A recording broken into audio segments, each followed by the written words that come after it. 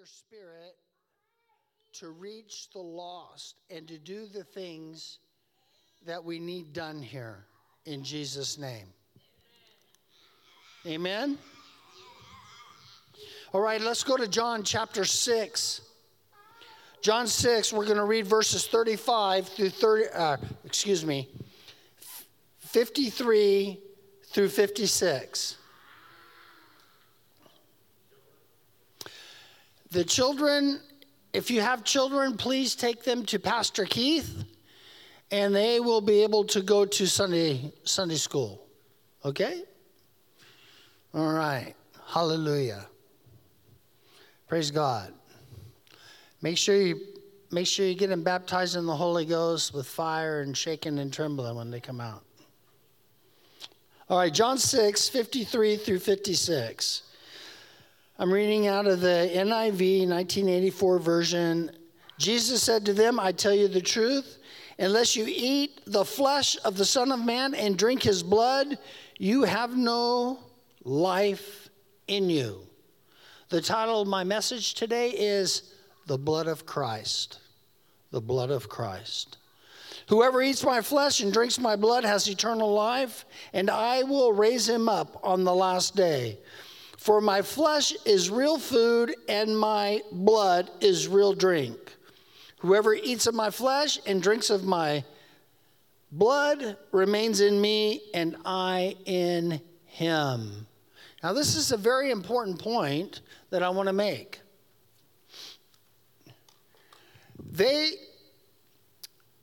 There are certain nationalities that understand the blood better than the American church, because we consider it more of a doctrine, where there's certain regions in the earth, there's certain countries in the earth, they understand blood covenant.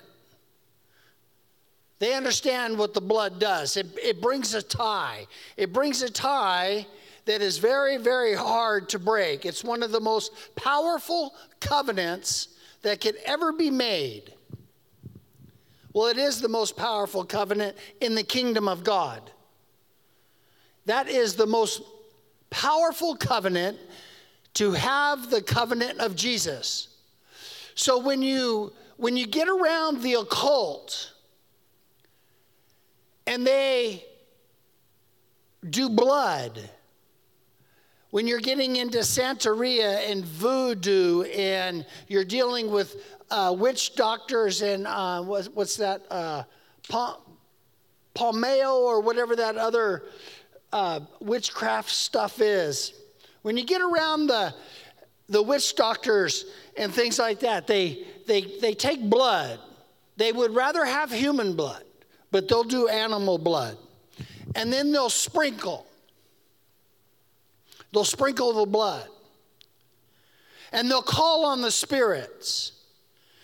And they'll go into their chants, and they go through this ceremony. And in this ceremony, they have rituals like earth. They may even light fire. They use other herbs. But it's a covenant. And it's very hard to break. It's one of the most lengthy exorcisms that you can ever get into. Okay?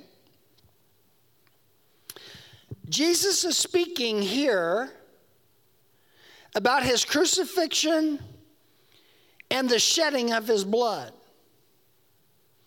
When you eat of my blood, or when you drink my blood and you eat of my flesh, you are what? You are eating and drinking. It's a representation of sustained life. Sustained life. We all have to eat. We all have to drink. So what Jesus is saying here is my blood covenant. I give my body and my blood in covenant for you. A sacrifice for you. And so what happens is when we partake of this blood covenant and we understand the power of this blood, it's my experience when I get around certain people, devils start crying out. They hate the blood. They start to manifest. Because the power of Jesus' blood, there is nothing stronger than the blood of Jesus.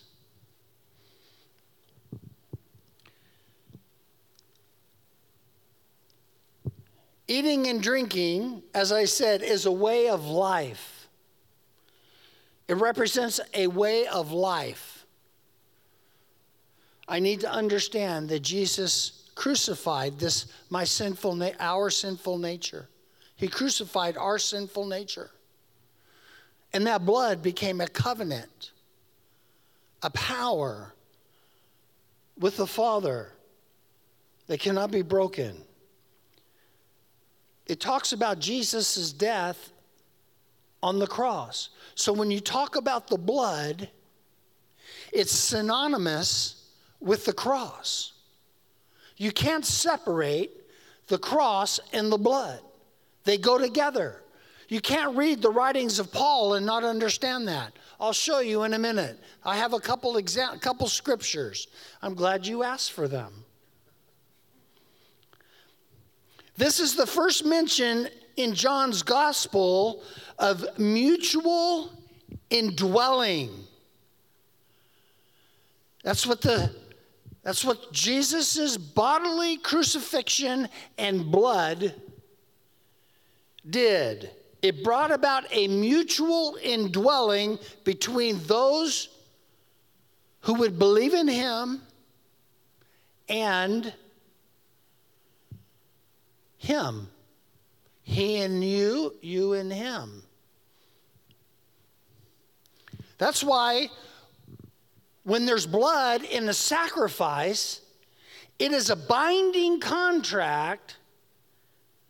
It is a binding contract in the supernatural to whatever evil force the occult would attach to it.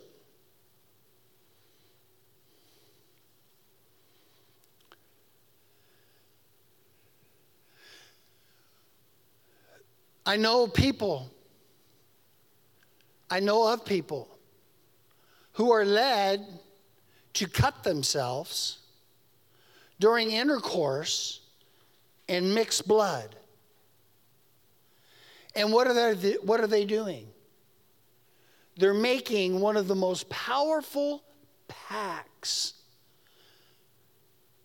to sexual spirits that is hard to undo.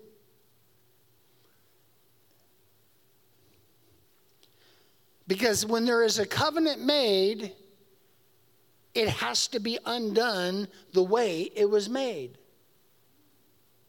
You have to reverse it. And a lot of times a person won't really know because there's such a supernatural force going on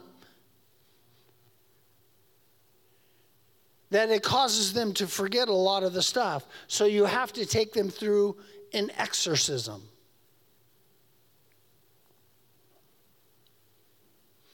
But not so with Jesus. Jesus says his blood covenant will cause you or us to be in him and he in us.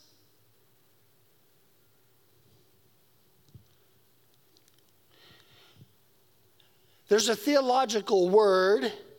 It's called co-inherence, where Christ dwells in us and we in Christ.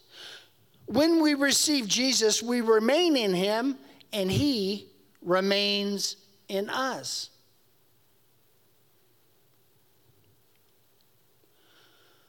Paul, his writings associate Jesus' blood with death. when you read Paul and you start to study the blood of Jesus, you will find death right there. Jesus' crucifixion. But you will also find the cross. We sang about it, where Jesus' blood was poured out on the cross. Colossians 1:20 says this, and through him to reconcile to himself all things. That's what the blood does. The blood brings reconciliation to all things.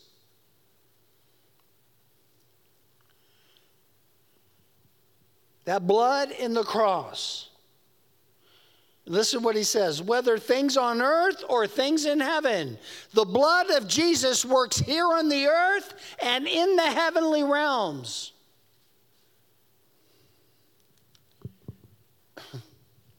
You guys are too quiet for me today. But I'm here to tell you right now, I've seen some of the biggest and the baddest fallen angels go down at the blood of Jesus. It's how you apply it. You have to do it scripturally. You have to understand, like I was talking last night, you need to understand the spirit realm you're working in. You need to know these things. If you do not know the realm of the spiritual realm you're operating in, you're going to become a casualty.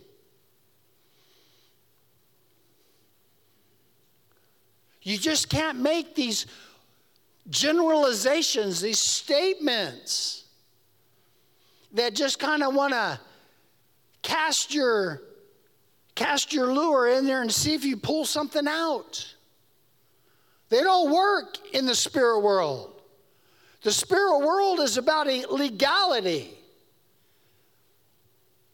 The blood of Jesus is a legal thing in God's temple in heaven. It is legal. It is binding. It's a covenant between God the Father, God the Son, God the Holy Spirit, and man. And it will bring reconciliation both in the earthly realm and in the heavenly realm. So it doesn't matter where your problem is. As Ephesians 1:3 says, you have been blessed in the heavenly realms.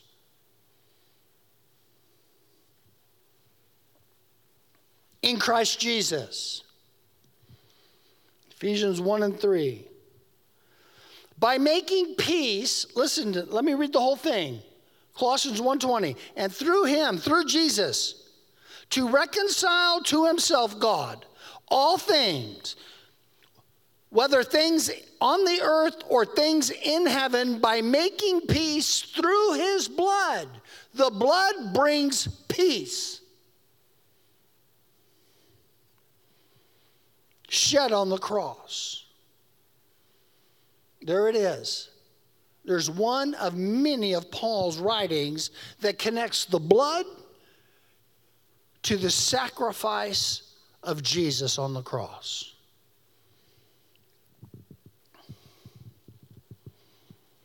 Ephesians 2:13. But now in Christ Jesus, you who once were far away have been brought near through the blood of Christ. You've been brought near. It's not only a condition, but it's a position. The position is the blood has given me peace with God, reconciliation with God. But am I totally reconciled? No. My position? Yes. My condition? On the last day. Whether it's the end of time or it's the end of my life. But on that day, you and I will be fully reconciled to God. Positionally, it's already done. The covenant's already been made. The blessings of the blood have already been pronounced. One of the things that the church has lost is the power of the cross and the pleading of the blood. It's not going to be lost in this house. There's nothing greater than that. Without Jesus' sacrificial death on that cross and his shedding of blood, I have nothing. I have nothing.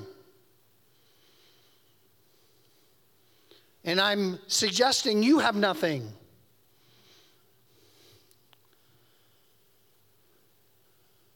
However, if you have it, and he's your Lord and he's your Savior, then you have everything pertaining to life and godliness. 2 Peter 1 and 3. You have it. So you know what you do? You start to apply the blood. You start to apply the cross. How do you do that? By putting the gifts of the Holy Ghost into action. By confronting the kingdom of darkness. By confronting sickness and disease. The things that plague man. Confronting poverty.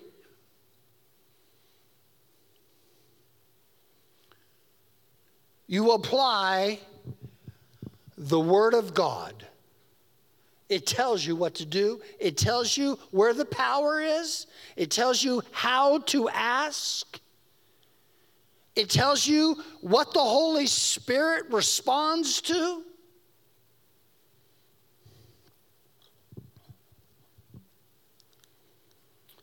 First Peter 1, 18 and 19.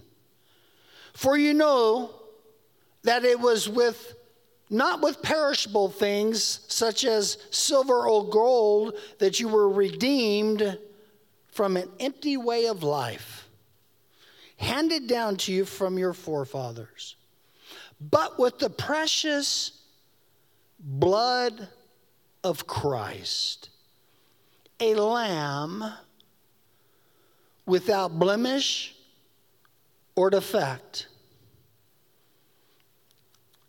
Do you know what he's referencing here, where Peter is referencing? He's referencing two things. He's referencing first Isaiah 53, the suffering servant who was prophesied by Isaiah to go to a cross and to die on a cross and to shed his blood and to bring that covenant to man, and by his stripes we were healed. And in this, I believe it's verse 10 of Isaiah 53, it talks about inner healing. That God, in that covenant, God would bring emotional traumas to an end. And he would reconcile them by healing them through Jesus Christ. Do you know what else Peter's referencing? The Passover. The blood. Where the death angel has to go by your house. Through the blood, the devil doesn't have to be in your home. He has to pass over.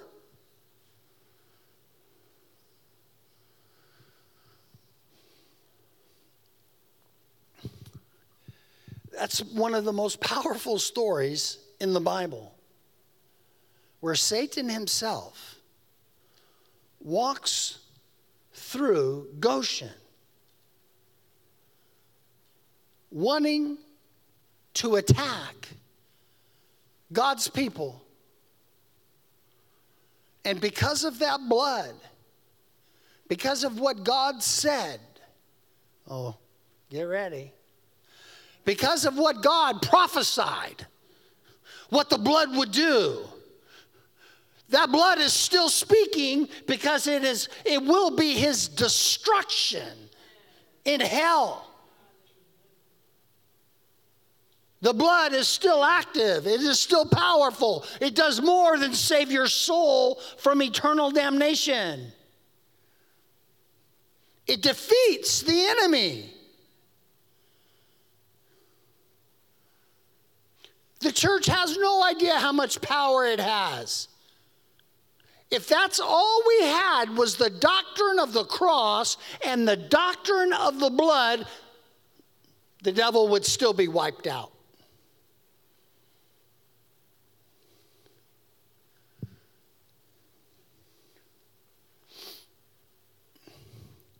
We get too hung up in healing ministries, prophetic ministries, intercessory ministries, deliverance ministries, the classes on the gifts of the Spirit. We get too hung up on all these things, and none of it works without the blood and the cross.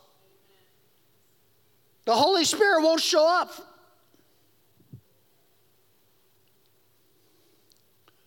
We get off. The real power is the blood of Jesus. That's the real power.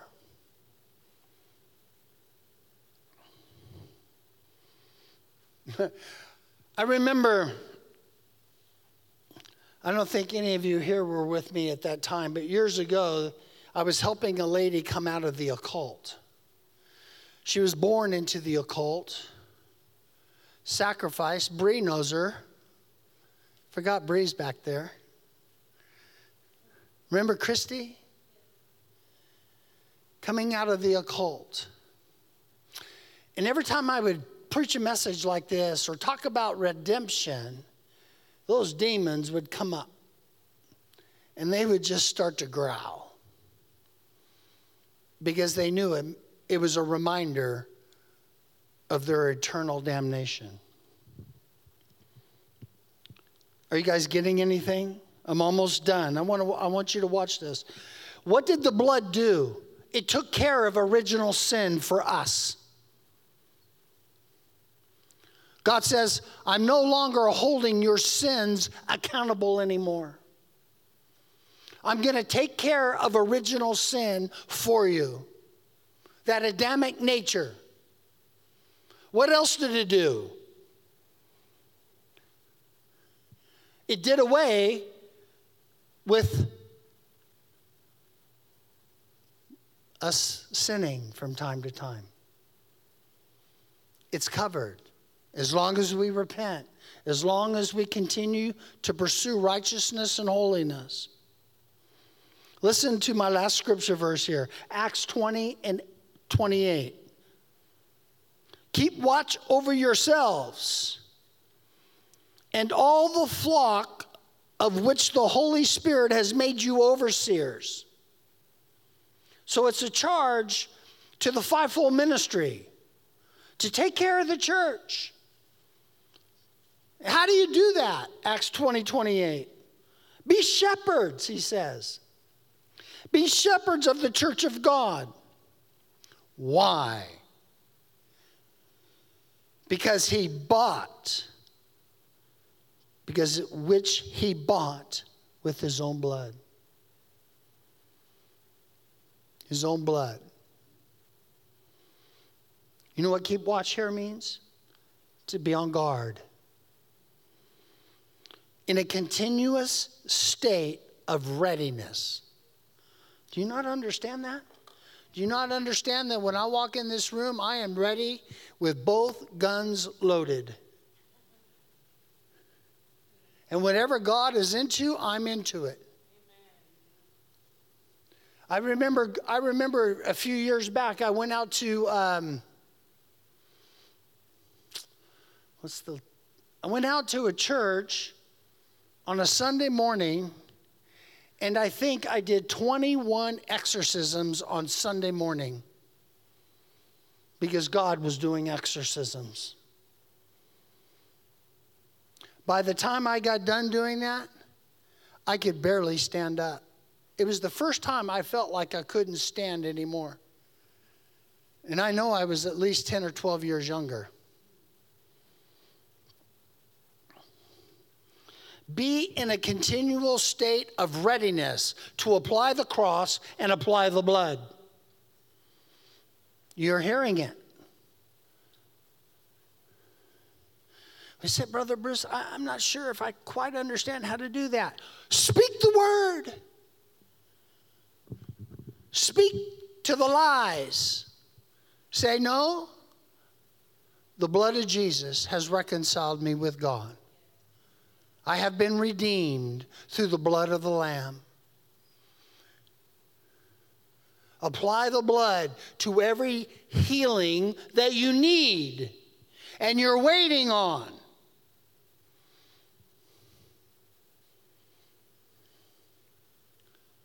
Apply the blood and plead the blood until you get your breakthrough.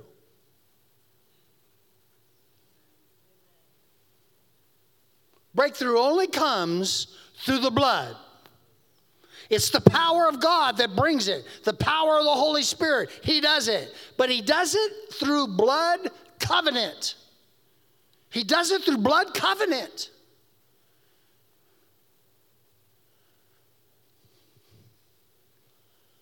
You need your children saved? Plead the blood. Plead the blood.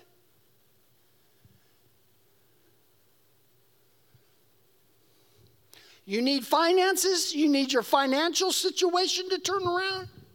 There's only one way. The blood of Jesus. I kind of like these scriptures when it talks about us in Christ and Christ in us. And then he gets into Colossians chapter 2, somewhere around the 12th or 13th verse in there, and he talks about the treasures that are in Christ.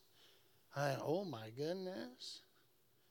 You mean Jesus is the treasure of all wisdom and knowledge? It's a treasure. Let's stand.